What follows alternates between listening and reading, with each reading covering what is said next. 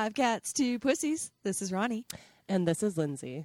And this is episode 18. Totally, 18. But this is Femmisode number 2. Yeah! We're super excited to do another Femmisode for everyone in honor of International Women's Day this week. And before we get into what our awesome topic for today is going to be, Lindsay, I know you're getting over a cold. How are you feeling? Yeah, I had the plague this week. I'm actually much better, but I still have this lingering cough. So, all right. So we're going to take cough away in the background take from cough time breaks. to time. Yeah. I want to ask you a personal question. Okay. When do you get your period? I don't know. I don't really pay too much attention to it. I think I had mine is it coming up last week? Oh, this is your fault. It might be my fault. Yeah, I had mine last week. Yeah. I think. So I woke up this morning with a surprise period, and now I'm all crampy and blah. Yay! Surprise! I think I'm getting closer and closer to your date, and that makes me thrilled. I used to be like clockwork. We're gonna have more some fun recordings coming up. Awesome. It's gonna be so many pheromones in the air. Speaking of pheromones in the air, I did a little teaser on Instagram this week. If you want to check out our Instagram, it is 5C2P pod on the old gram. But I dropped a photo of Django and Nimbus who were spooning. Nimbus is always Little Spoon. Or sorry, Django is always Little Spoon when they spoon. And I promised that I would tell the story of why they are BFFs, which is a pretty short story, but that's our cat story for the week. So Nimbus and Django were both strays, and I'll tell a full Nimbus story some other time. This is sort of how they came to be together. But there's a cat adoption society here in the Boston, Massachusetts area called Black Cat Society. And they had a foster home for kitties, and one of their foster people found a little black kitten outside and lowered it into his back porch. The kitten wouldn't really come any farther into the house, but was really into the back porch, and they felt like he needed somebody to socialize with. So this particular foster parent also took Nimbus. So Nimbus and Django ended up being best buds and getting to know each other. And I think Django thinks Floof, the Nimbus, is his mom because I have finally witnessed Django bathing himself. But up until this past week, I had never seen him actually do that. And if he needs anything, he cries. And if he's unhappy, if he's cold, if he can't find his toy, if he needs a bath, he'll cry. And he wants Nimbus is who he wants. And Nimbus will run over, snuggle him, lick his forehead for him, and basically be like, "It's okay, buddy." That is the cutest thing ever. Yeah, and Django is a pretty independent little fella now, but I would say every other day I'll catch the two of them spooning or sleeping on top of each other because Django thinks he's still 3 pounds and not 12 pounds, and will just climb up on top of Nimbus and sleep right on top of him. Well, everybody needs their mom once in a while, even though they're grown. So they're BFFs. They came together. We wanted to adopt Django, and they were like, "Well, if you take this one too," and yeah. They've been pretty much inseparable since I would say Floof was about 6 months and maybe a little more, and Django was about 4 months or a little less. Oh, so cute. Yeah. I love that story. So they're best friends. I love it. If you want to share a story with us on your best friends, be they feline or not, you can always drop us a line at 5C2PPod at Gmail. Or send us a DM on Instagram. We will like it. We will respond. And we have a really great episode today. I'm so excited. I am so excited about this episode, too. We are going to induct our first 5 pussies into our Pussy Hall of Fame. Totally. So we'll be right back with our first 5 choices for our Pussy Hall of Fame in just a minute. See you soon, witches.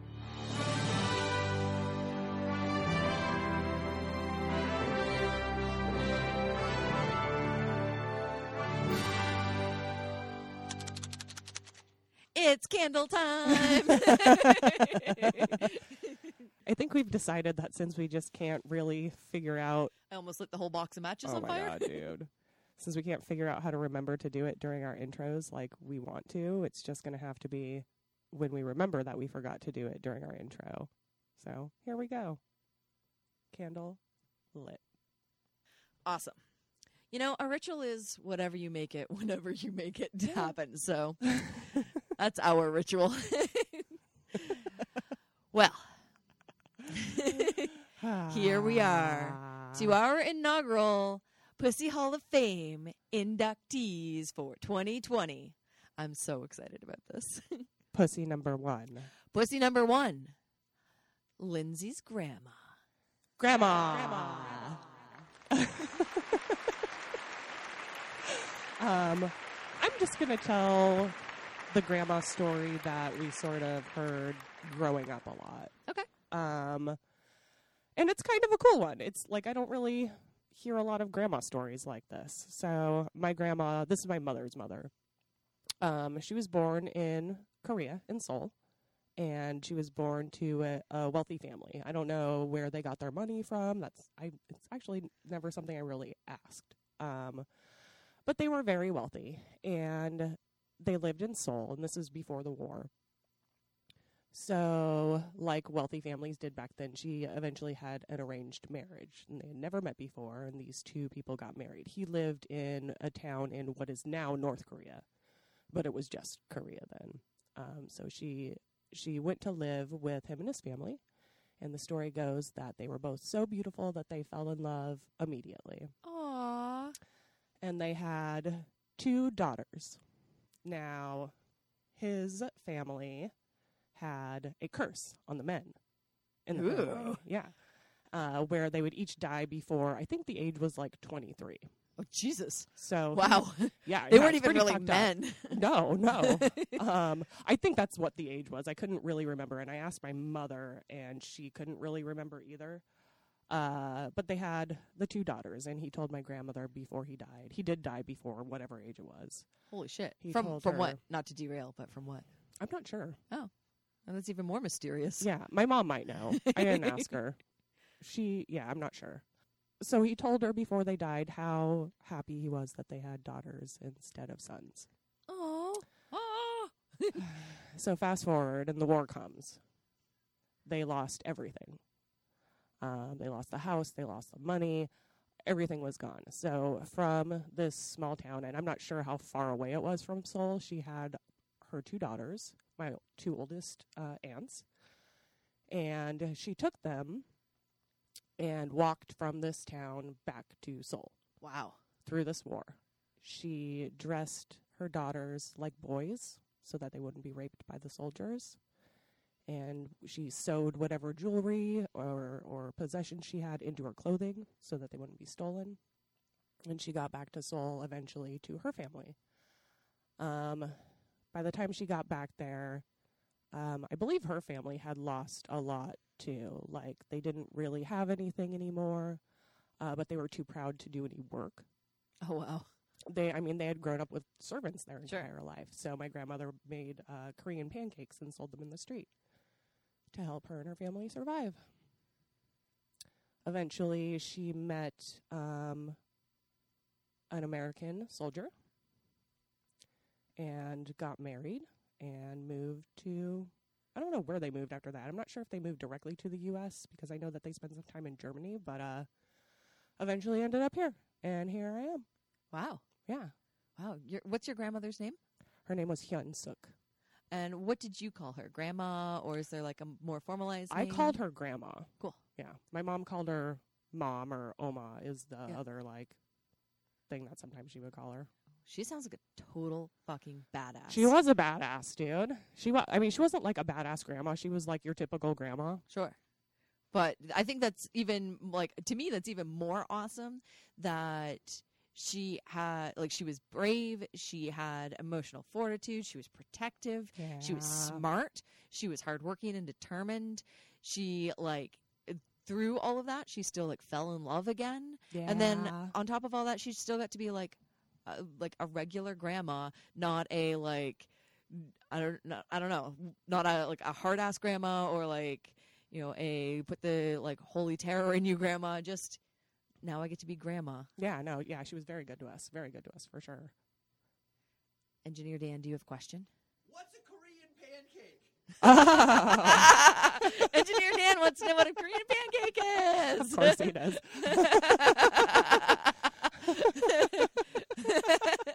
So they're made from mung beans. And I can't recall what else she put in it. Maybe green onion or something like that. But yeah, it's kind of like a scallion pancake made from mung beans. Cool. Yeah.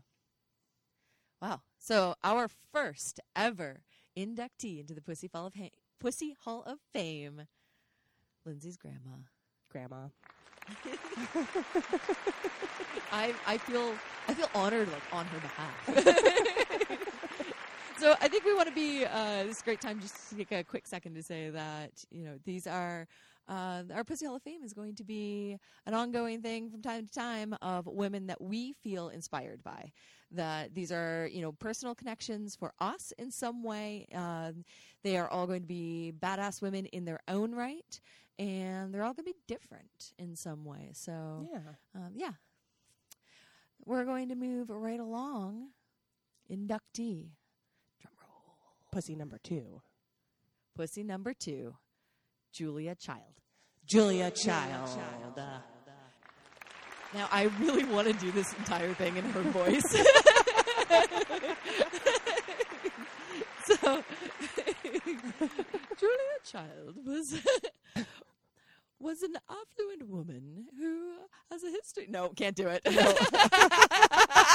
She has the most unique voice ever. She it's really so does, good. dude. So I feel like this is a well-known TV personality, has been the subject of movies and biographies and books. We live here in Somerville, Massachusetts, and her longtime home and now kitchen, which is a Smithsonian museum piece now, is just more or less down the road. Yeah, actually, down the road from down the your road from house. me, Yeah. In Cambridge. But I want to give a little history on Julia Child, and then talk a little bit about why she's such a badass and why she's a badass for me. So, so the sort of background, she's grew up in a very normal, loving household. She always attributed her first remarkable food experience being a child. The family took a vacation to Tijuana and went to Caesar's restaurant in Tijuana, which is where the Caesar salad was invented. Oh, no shit. Yeah, I didn't know and that. yeah, she had a Caesar salad, and that was her first this is food, so she went to school. She got a history degree. She wanted to be a writer, and then in the 40s, when the war came, she got a job with what would end up being the CIA as a researcher and a documentarian. And through that job, she traveled overseas and ended up in Europe, where she met her husband. Now, she and her husband basically fell instantly in love. They dated for a little bit, but different biographies and different books that I've read on her, she was this is the one. She was very tall, very broad-shouldered, and she wasn't necessarily a tomboy, but she really wasn't overtly feminine. How tall was she? Oh God, I don't know off the top of my head. Oh. But she was above average tall for a woman. So they got married, and they actually stayed married until he died just shy of, I think he was in his 90s. And she used to actually, when she like eventually got famous and was traveling around and working a lot, she would set an alarm to call him at the same time every day so that he would know to like be home and be by the phone. She called him every single day. So they had a very good and loving relationship. And she eventually said that he was her everything, in that he was always there for her, from like encouraging her to follow her dreams to like being there when she was like, I can't finish this damn cookbook, to like she failed her first chef's exam. He chopped onions, he chopped mushrooms, he like did everything that was needed. He actually worked for a long time as a prep person on her cooking shows. Oh, that's awesome, dude. That's awesome. Yeah. So, but she, when she was in France, she decided to learn how to cook for a hobby, because she wasn't like, she had been working and she wasn't like really expected to work because she had gotten married, and she ended up falling in love with cooking and cooking French food as an American who could cook French food. That was seen as this like novelty. So she began hosting dinner parties and that sort of thing for her husband and what her husband was doing. And it evolved into her desire to go to cooking school and like really like learn how to cook, because she wanted to take that skill. Eventually she knew she had to move back to the States, and she wanted to take that skill with her. She enrolled in Le Cordon Bleu, which is a very prestigious cooking school in France at the time. And she flunked out of she tried to enroll in like a master chef thing. She flunked out. She got put in the like cooking for housewives. She outdid that. She outcooked the shit out of them. They put her back into master cooking to be a chef. So she did that for I think about a year, and then she wrote her chef's exam and failed. And she had to like go back and try again, and she passed on her second time. Good for her. So from there, she's still like, you know, cooking, but mostly entertaining style cooking. She wasn't really like, she wasn't working in a restaurant or anything like that.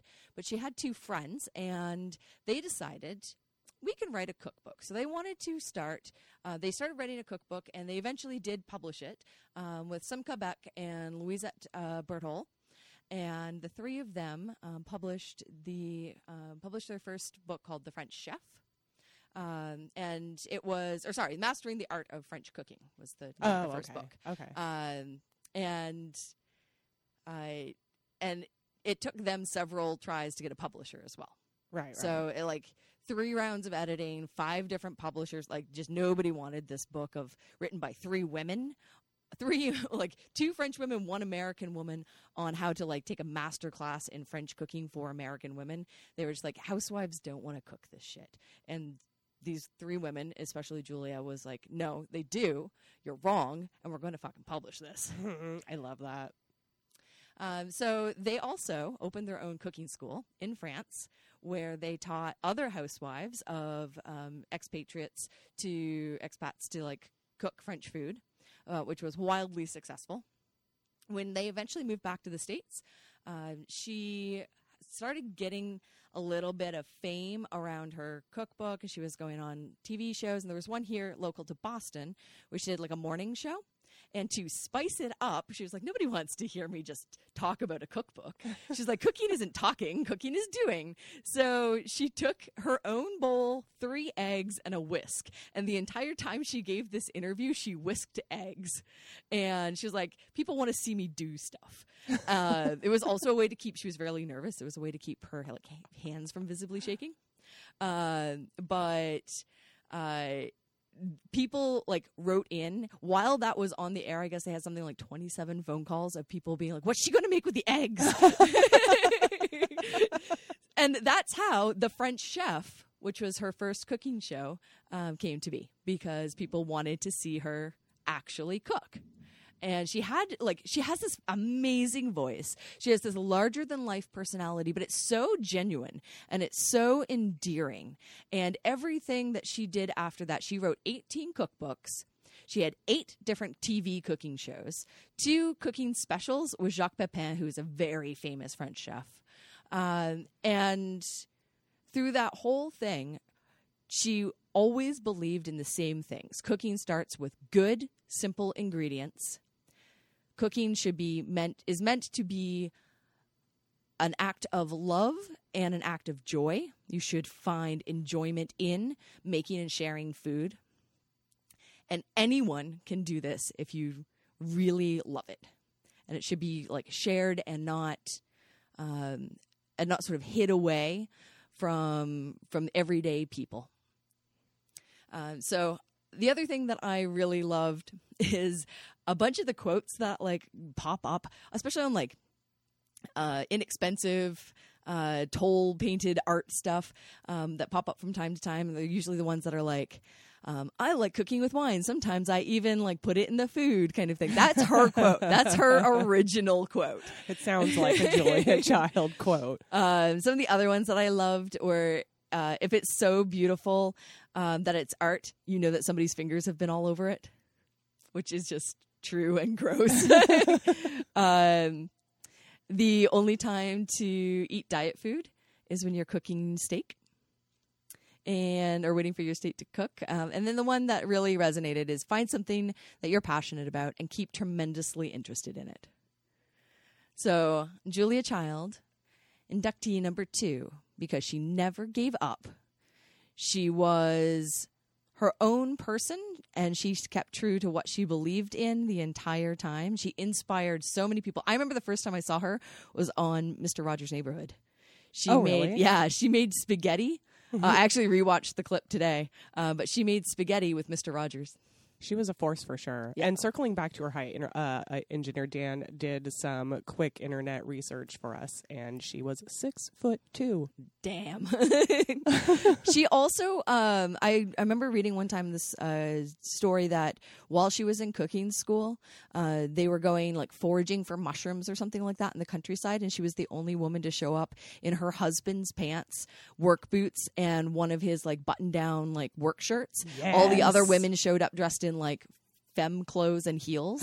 That was correct for the time, and she was like, well, that's silly, we're like going to like look for mushrooms, right? kind of thing. We're going to go play in the dirt. And so yeah, she always looked her best on TV and interviews and that sort of thing, but her like sort of work shirt style was always also like practical. She wanted to be comfortable, and they didn't make a lot of clothes for women in her size, so she tailored and adopted a lot of her husband's stuff. Julia Child, man. Such a cool lady. So cool. Her, like, original to herself the whole time. All right. Inductee number 3. Love her or hate her. Someone that means something to both of us. We've got Courtney Love. Courtney Love.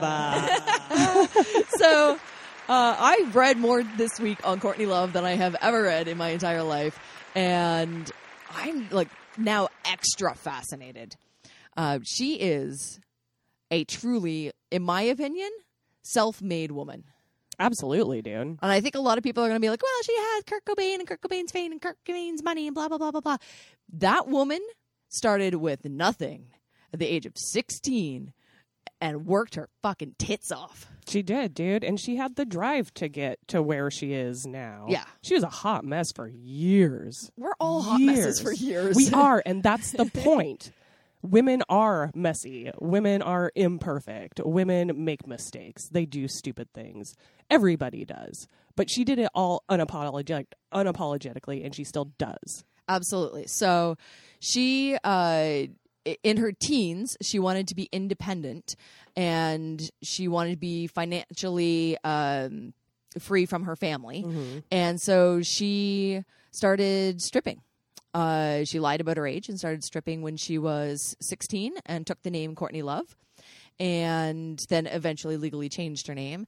But she went from like there to she did some traveling. She stripped in other countries. She like got herself in some trouble, went to Anchorage for like 3 months to like clear her head. And she's like, I love that she, through all of these struggles and trials in her life, she's always found a way to pull herself out of it. She's always seemed very sort of self-aware to me, in that whether it was I need to like remove myself from this situation, or I need to go to rehab, or I need to stop giving a fuck what other people think, or, Right. Being a famous musician also comes with these prices. So I'll make music when I want to make music kind of thing, like whatever it is. I think she's very calculated and very self-aware. Absolutely. I read something with that where she was talking about how she wanted to be the best guitar player in the world, but she's just way too lazy a person. Yeah. Which I totally get, man. Yeah. There's a lot of things I want to do, but I am way too lazy to do them. Absolutely. She started her band Hole with an ad in a paper in Seattle and or Portland or Seattle. I can't remember right in a second. But I thought she was in Olympia. But she basically Maybe said, Seattle. I want to be in a band, and put an ad out, and that's how Hole was formed. She didn't know what she was doing. They didn't know what they were doing, and they just sort of all came together in true garage band. Yeah. She's an actress. She's been in a ton of movies. She actually started in movies. She was in a Sid and Nancy movie before she was in Hole, like well before she was in Hole. Oh, yeah. I think she tried out for the Mickey Mouse Club, too, when she was a kid. She did. But she read a Sylvia Plath poem Yes. about incest, and they didn't want her. I remember she's also asked about like fashion and style, because she does have a very unique look, and she always absolutely does. And she is actually, if you look back, she can be attributed before Calvin Klein made it famous with the like wearing a slip as a dress. Oh yeah, she was like doing that before it became a fashion thing. She made that cool. So all of the little like spaghetti strap slip-esque dresses that are back in style now, she was doing that in 1990. So much 90s style is coming back these days. I mean, I bleached my hair in the 2000s to look like Courtney Love. Oh, really? Yeah. I bleached it with the purpose of growing it out so that I'd have roots. And I remember somebody one time told me I looked like a hot mess like Courtney Love, and I was so happy.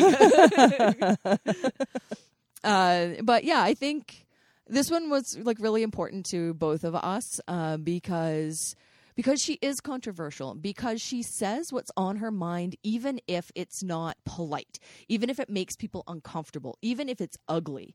If she like believes in it, she'll say it. And she was actually cut out of like a big marketing agency in Hollywood because she's one of the first people before Me Too to say, you know, what advice would you give to somebody in Hollywood?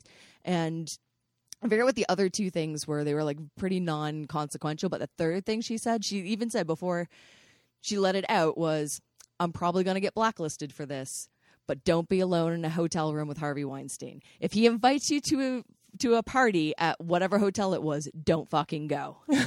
And she said, she since said, like, she was never a victim of his, but I think especially in the light of the recent victory that we've had in that scumbag getting actual prison time, that it's important to recognize when people are saying things that are ugly and that are uncomfortable to hear, that there is like a measure of truth to those. Yeah, dude, absolutely. So absolutely. Courtney Love, we love your music, we love your fashion. Yeah. We love you as a person and a personality more than anything. I mean, what teenage girl in the 90s didn't listen to Violet on Oh repeat? my God. Yeah. I did. Yep. Absolutely. And the sky was all violet. One again, but violet, more violet. I think like there's also another quote that she wants to give every little girl a guitar and teach them how to scream or something like that. Yeah, I love it. And that was like what really like resonated and still resonates with me. It's just like she was fucking angry.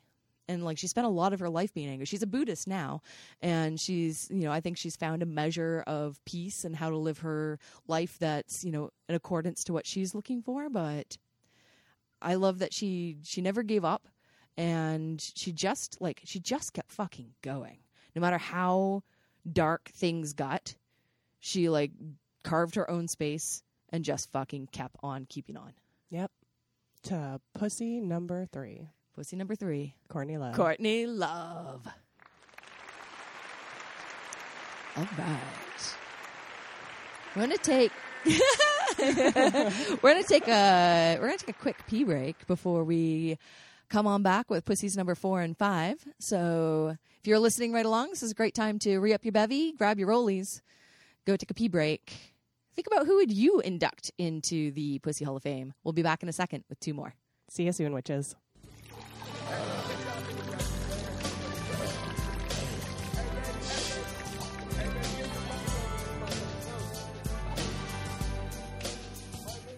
All right, we are back to our nominees, inductees of the Pussy Hall of Fame. That's hard to say. And what kind of award show would it be if we weren't getting a little sauced on the way? Dude, exactly. Exactly. Got ourselves a whiskey nip. Yeah, we're going to drink some Jim Beam nips today like the classy folks we are. Cheers. Cheers Clink. with our little plastic Cheers, Jim clink, Beam clink. nips. I hope that you could hear the glugging in the mics. Ugh. It's best if you try not to taste it, I found. I've been drinking these a lot lately because they're so cheap, and you just have to, like, open up your mouth and dump it down your throat without letting it hit your tongue. Well, that hit all of my mouth, and that is the first time I've ever drank a nip from a bottle. Woof. Well, that burned all the way down. And I feel like it was appropriate for our next inductee. A brew person, whatever. Alewife? Yeah. Oh, I like that. An alewife in her own right. But this particular inductee used to live on what is now the punk rock venue, the Underground in Camden, England. We have Jenny Bingham. Jenny Bingham. So Jenny Bingham. Jenny motherfucking Bingham. So I found out that Jenny Bingham existed through my favorite musician, Frank Turner. If you have not listened to Frank Turner's podcast series on all of the different folks that he sings about in his album No Man's Land, I highly recommend doing that. It's fucking awesome. What's I the learned so podcast much. Called? It's called like No Man's Land or something like that. I don't know. If you Google No Man's Land and podcast, it'll come up. It's on Spotify. But it's fucking awesome. And where I started with all of this is Jenny Bingham was a famous witch in Camden, or what used to be known as Kentish Town. So she was the shrew of Kentish Town, Mother Damnable, and Mother Redcap. Now, Mother Redcap is a generic term for witches that was really popular in and around, especially England and Great Britain in general.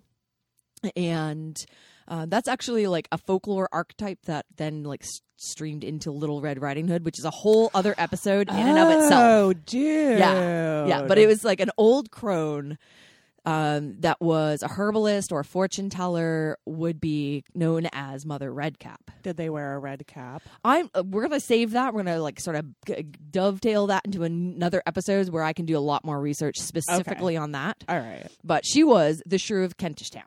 Now, she was the daughter of a brickmaker and peddler, and her parents were actually tried and hung for witchcraft after the death of a quote-unquote young maiden. Oh, shit. Yeah. So I don't really know a lot of like what happened there, because this all happened in the 17th century, so around like the 1630s maybe, but in the early half of the 1600s. And so there's not a lot of records.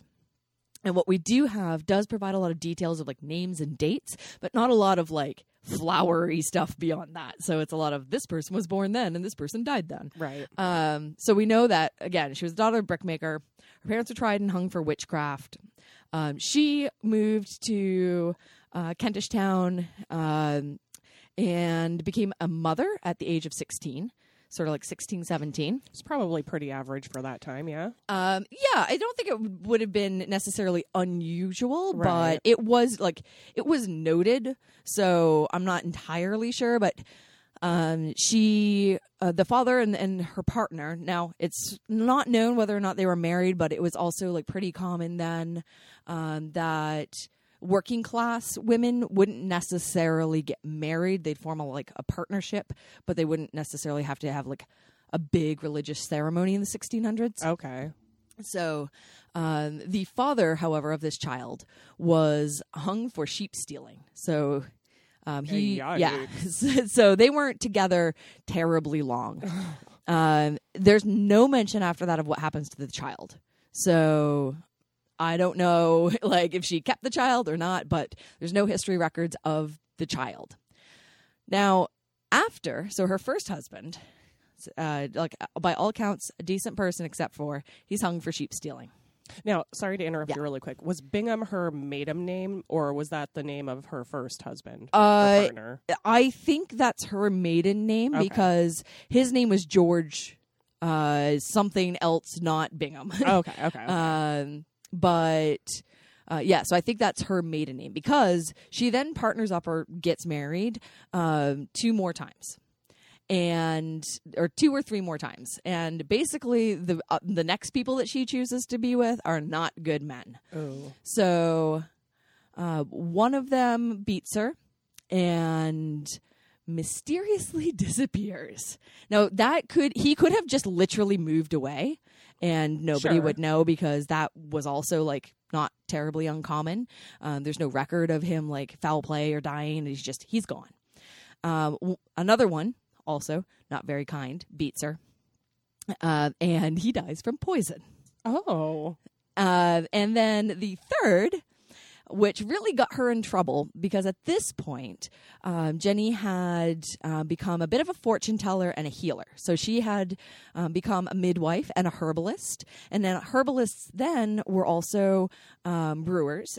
So she ran a coach house, which was very common. So wayfaring strangers kind of thing. If you needed a place to stay while you were like maybe on your way from Holloway to London kind of thing or vice versa, you would stay at her inn, which was in Kentish Town, now known as Camden. Mm-hmm. And she would also be the person where like young women would come to her for advice, for medicine. She was a well-respected, well-regarded person within the community. And herbalists were well versed in poisons because you needed to know, like, right, you know, what, like, how, like, deadly nightshade from last episode. Yeah. You need to know the good and the bad. Right. Exactly. So this third person was where she got in trouble because his body was found burnt to a crisp in her oven. Oh, fuck. Yeah.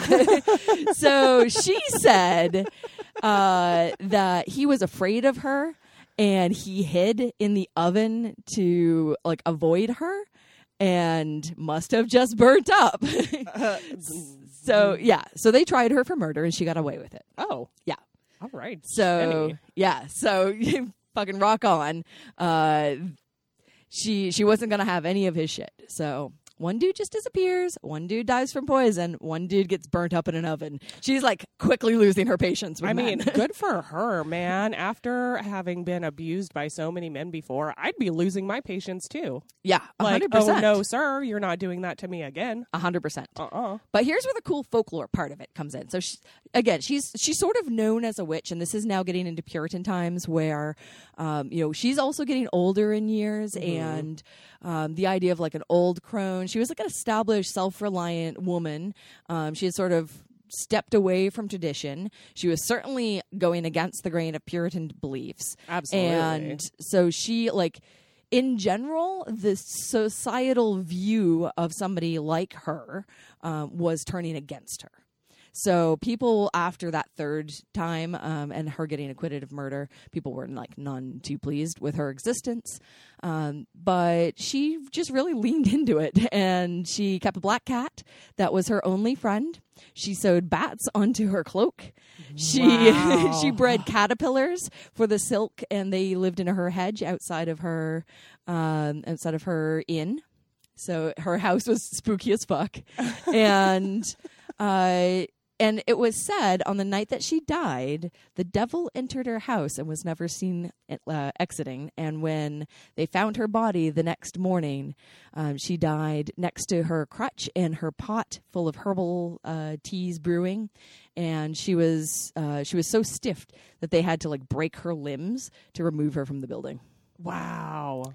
So all of this, she was like, there was something about the story that really resonated with me personally. because I think she just was like a pure like fuck you witch, and she but she did it like also from a place of like, again, trying to be self-reliant and like wanting to like help people with her knowledge. And her place was a place where like didn't matter what your reputation was, you could like come to this coach house and, you know, get a drink or get help.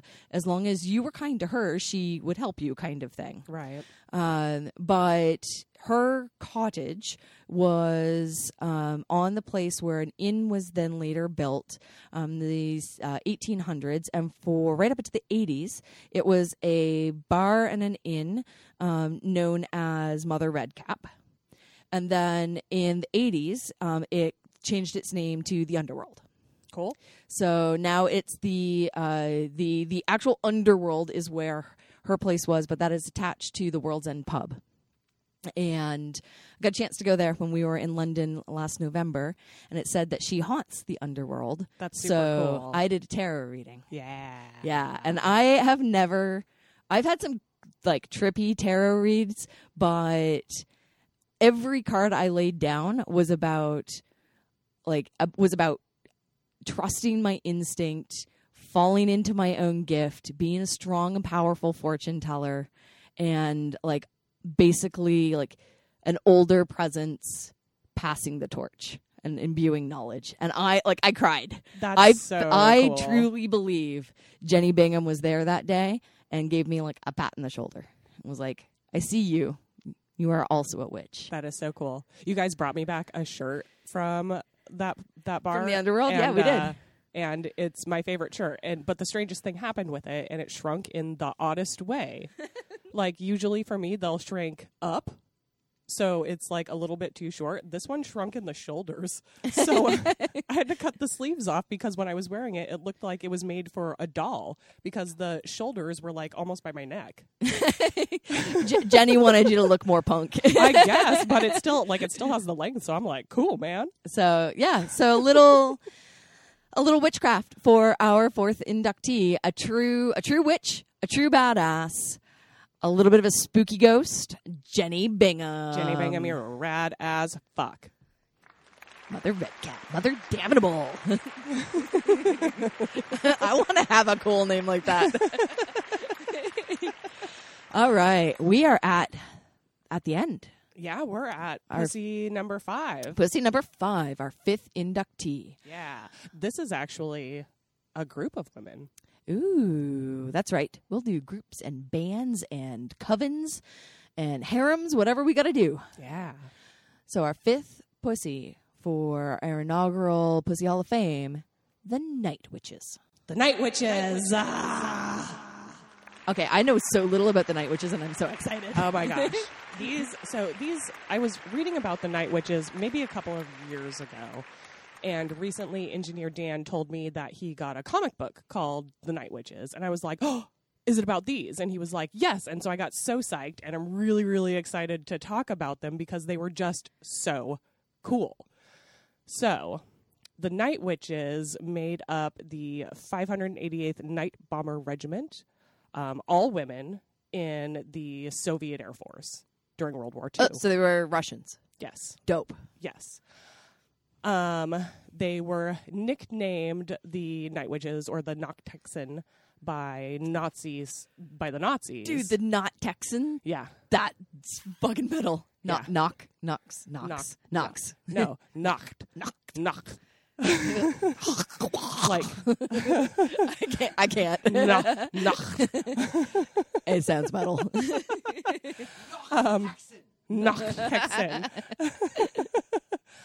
Because of the sound, they were nicknamed that because of the sound that their planes made when they were gliding in to bomb them. So they would essentially like idle the planes, idle the engines, and the sound of the planes was akin to that of like a sweeping broom. Fucking cool. Right?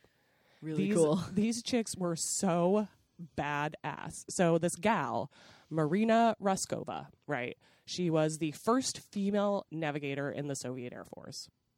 So she's this navigator during World War II, and she's getting letters from, like, thousands of letters from women who want to join in aiding the war in some way. And a lot of it had to do with because they had husbands or family members who were fighting and had been killed or whatever, and they wanted to do their part. So Marina petitioned Stalin. She was like, I want to form an all-female fighting squadron. Let's do this. Cough break. Cough break. Cough Sorry. button. Oh, man. I think that was my first one on air. So Stalin's like, cool, let's do it. And on October 8th in 1941, he gave orders to deploy 3 all-female Air Force units. Super cool. Yes. So not only would they fly missions and drop bombs, but they would also return fire. So this is like this is essentially the first military to allow women on the front lines. Oh, I didn't even think about that. Yeah, because otherwise women were nurses and dispatchers and exactly. They right. would like load cargo. They would yeah. nurse. They would do other stuff. They would still be involved in the military, but they weren't in combat. Right. So Cool. this is the first of it. They faced tons of sexual harassment and criticism. The male army military guys, what are they called? Soldiers. The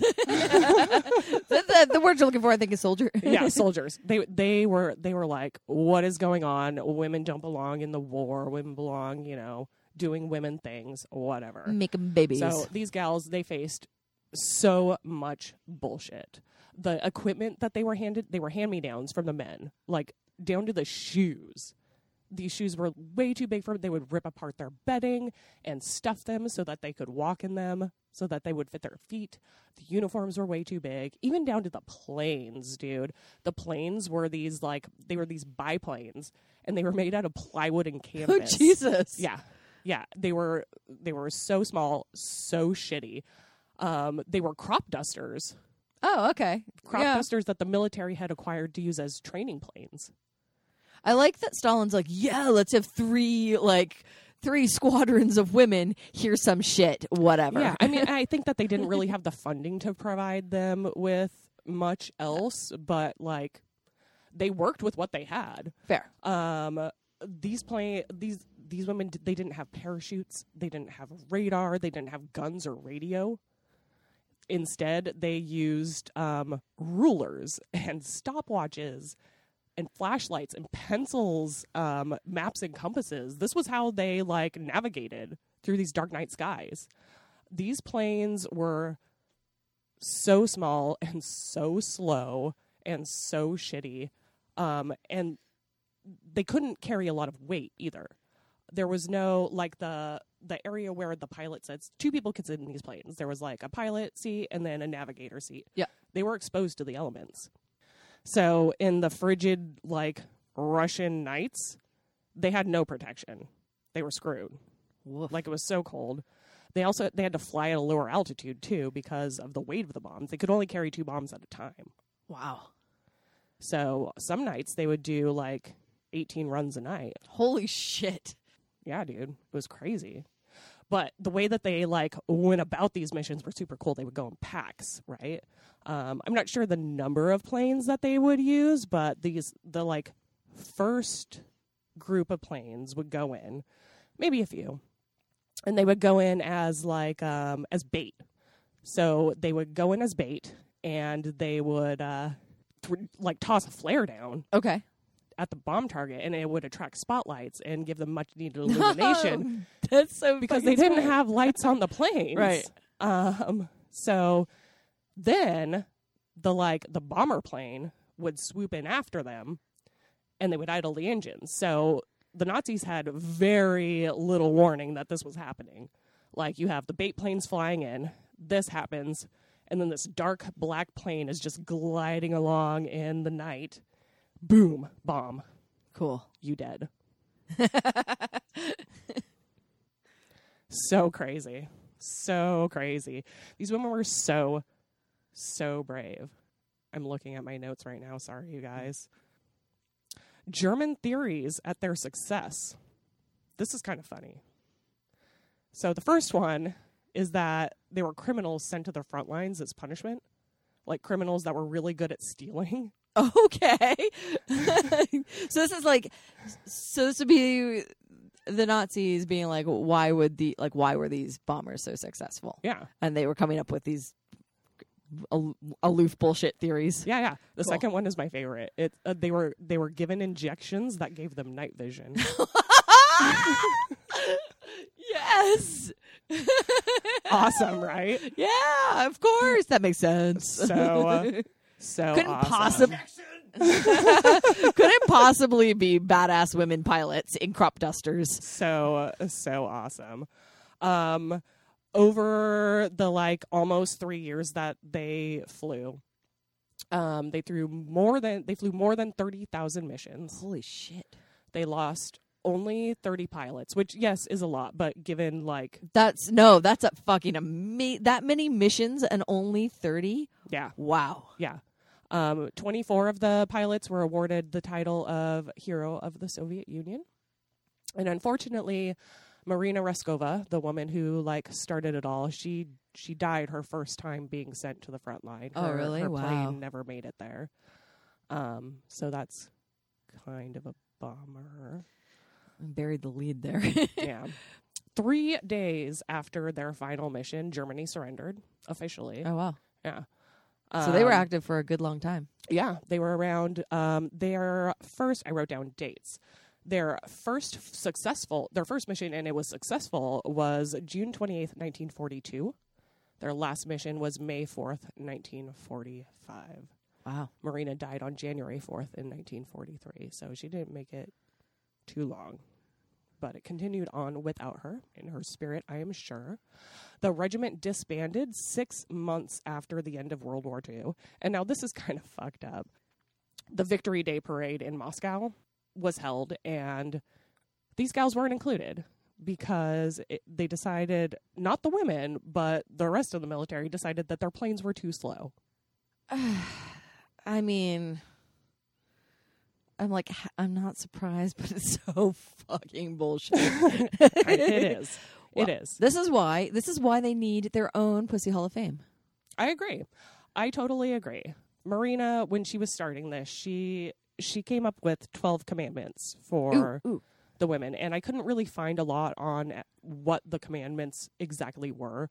What I did read was that a lot of them had to do with the art of war and Sure. and that sort of thing. But the very first commandment was, remember, be proud you are a woman. Fuck yeah. And I just think that's such a cool note to end it on. That's fucking perfect. Love it. Yeah. Celebratory music for the night witches. To the Nacht Hexen, thank you for paving the way for women in the military. So fucking cool. Yeah. Well, that is our first 5 inaugural inductees to the Pussy Hall of Fame. I can't wait to do this again. I learned a shit ton about some really rad women, but Yeah, we have so many pussies to cover. man, if we take nothing away from this, I think be proud to be a woman is the fucking best one. I think so too. Awesome. Well, we'll do this again. If you have nominees for Pussy Hall of Fame, drop us a line. Let us know. But maybe do a little research and reading on your own. Check out a Julia Child's clip, listen to a whole song, hug your grandma, or send them a nice letter or phone call. Remember the pussies in your life, because after all, it is International Women's Day this week. It is Sunday. We have a shout out before we leave you today. Shout out to Britties. Pretties. You left us a very nice message on Apple Podcast, and that was rad of you. We really appreciate and love it when you leave us, when all our listeners leave us nice little messages and shout outs and reviews, and we really appreciate them. We always read them. So shout out to Britties.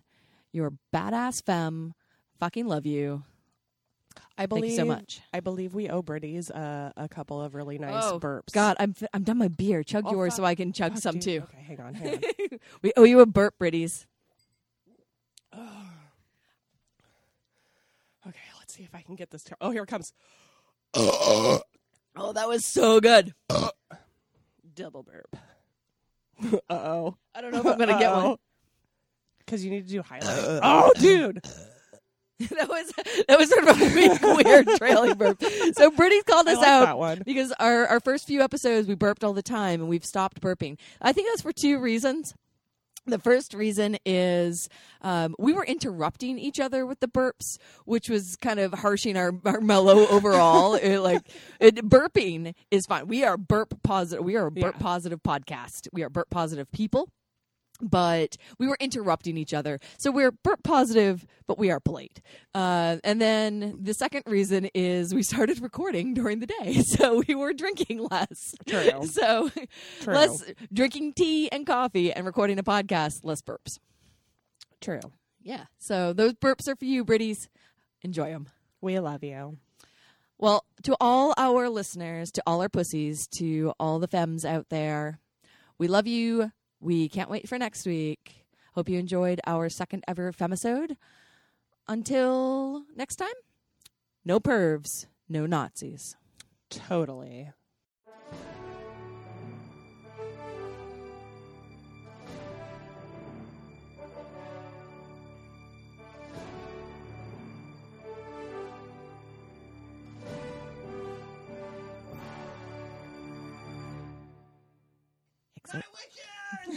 XOXO.